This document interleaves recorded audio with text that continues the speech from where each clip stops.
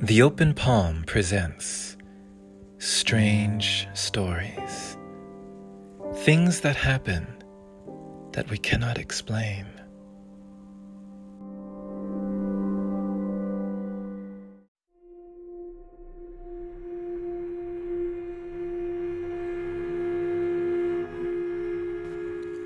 The Newly Made Grave.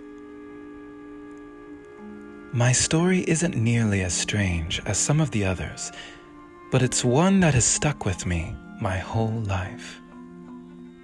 My friend and I used to love to go and hang out in one of the local cemeteries.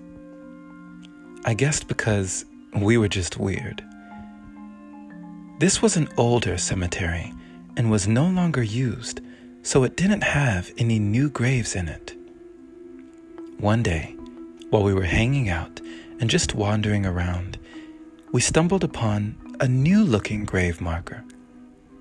It stuck out like crazy because all of the other markers were old and gray and crumbling. On some of them, you could barely make out the names. This marker was much newer, and the name and dates were clearly visible. It was also a rather neat red marble color, which was really different from all of the others. We didn't think much of it and just continued our trip through the cemetery. We sat down under this big tree in the middle and talked and laughed and did other kid things. After an hour or so, we decided it was time to leave.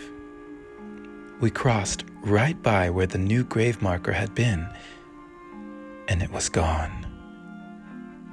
We both froze and were kind of freaked out a little bit, but we searched the whole graveyard looking for the brand new marker, and it wasn't there.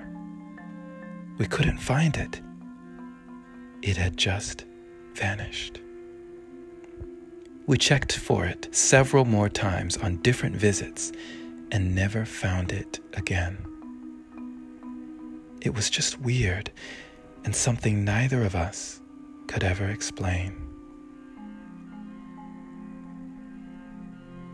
What do you gather from this submitted story of the newly marked grave? Could it be just a slip of attention or perception? Or could it be that both kids seen something that was never there? Could they have taken a peek into an unknown dimension? Or perhaps shown a glimpse at a parallel reality?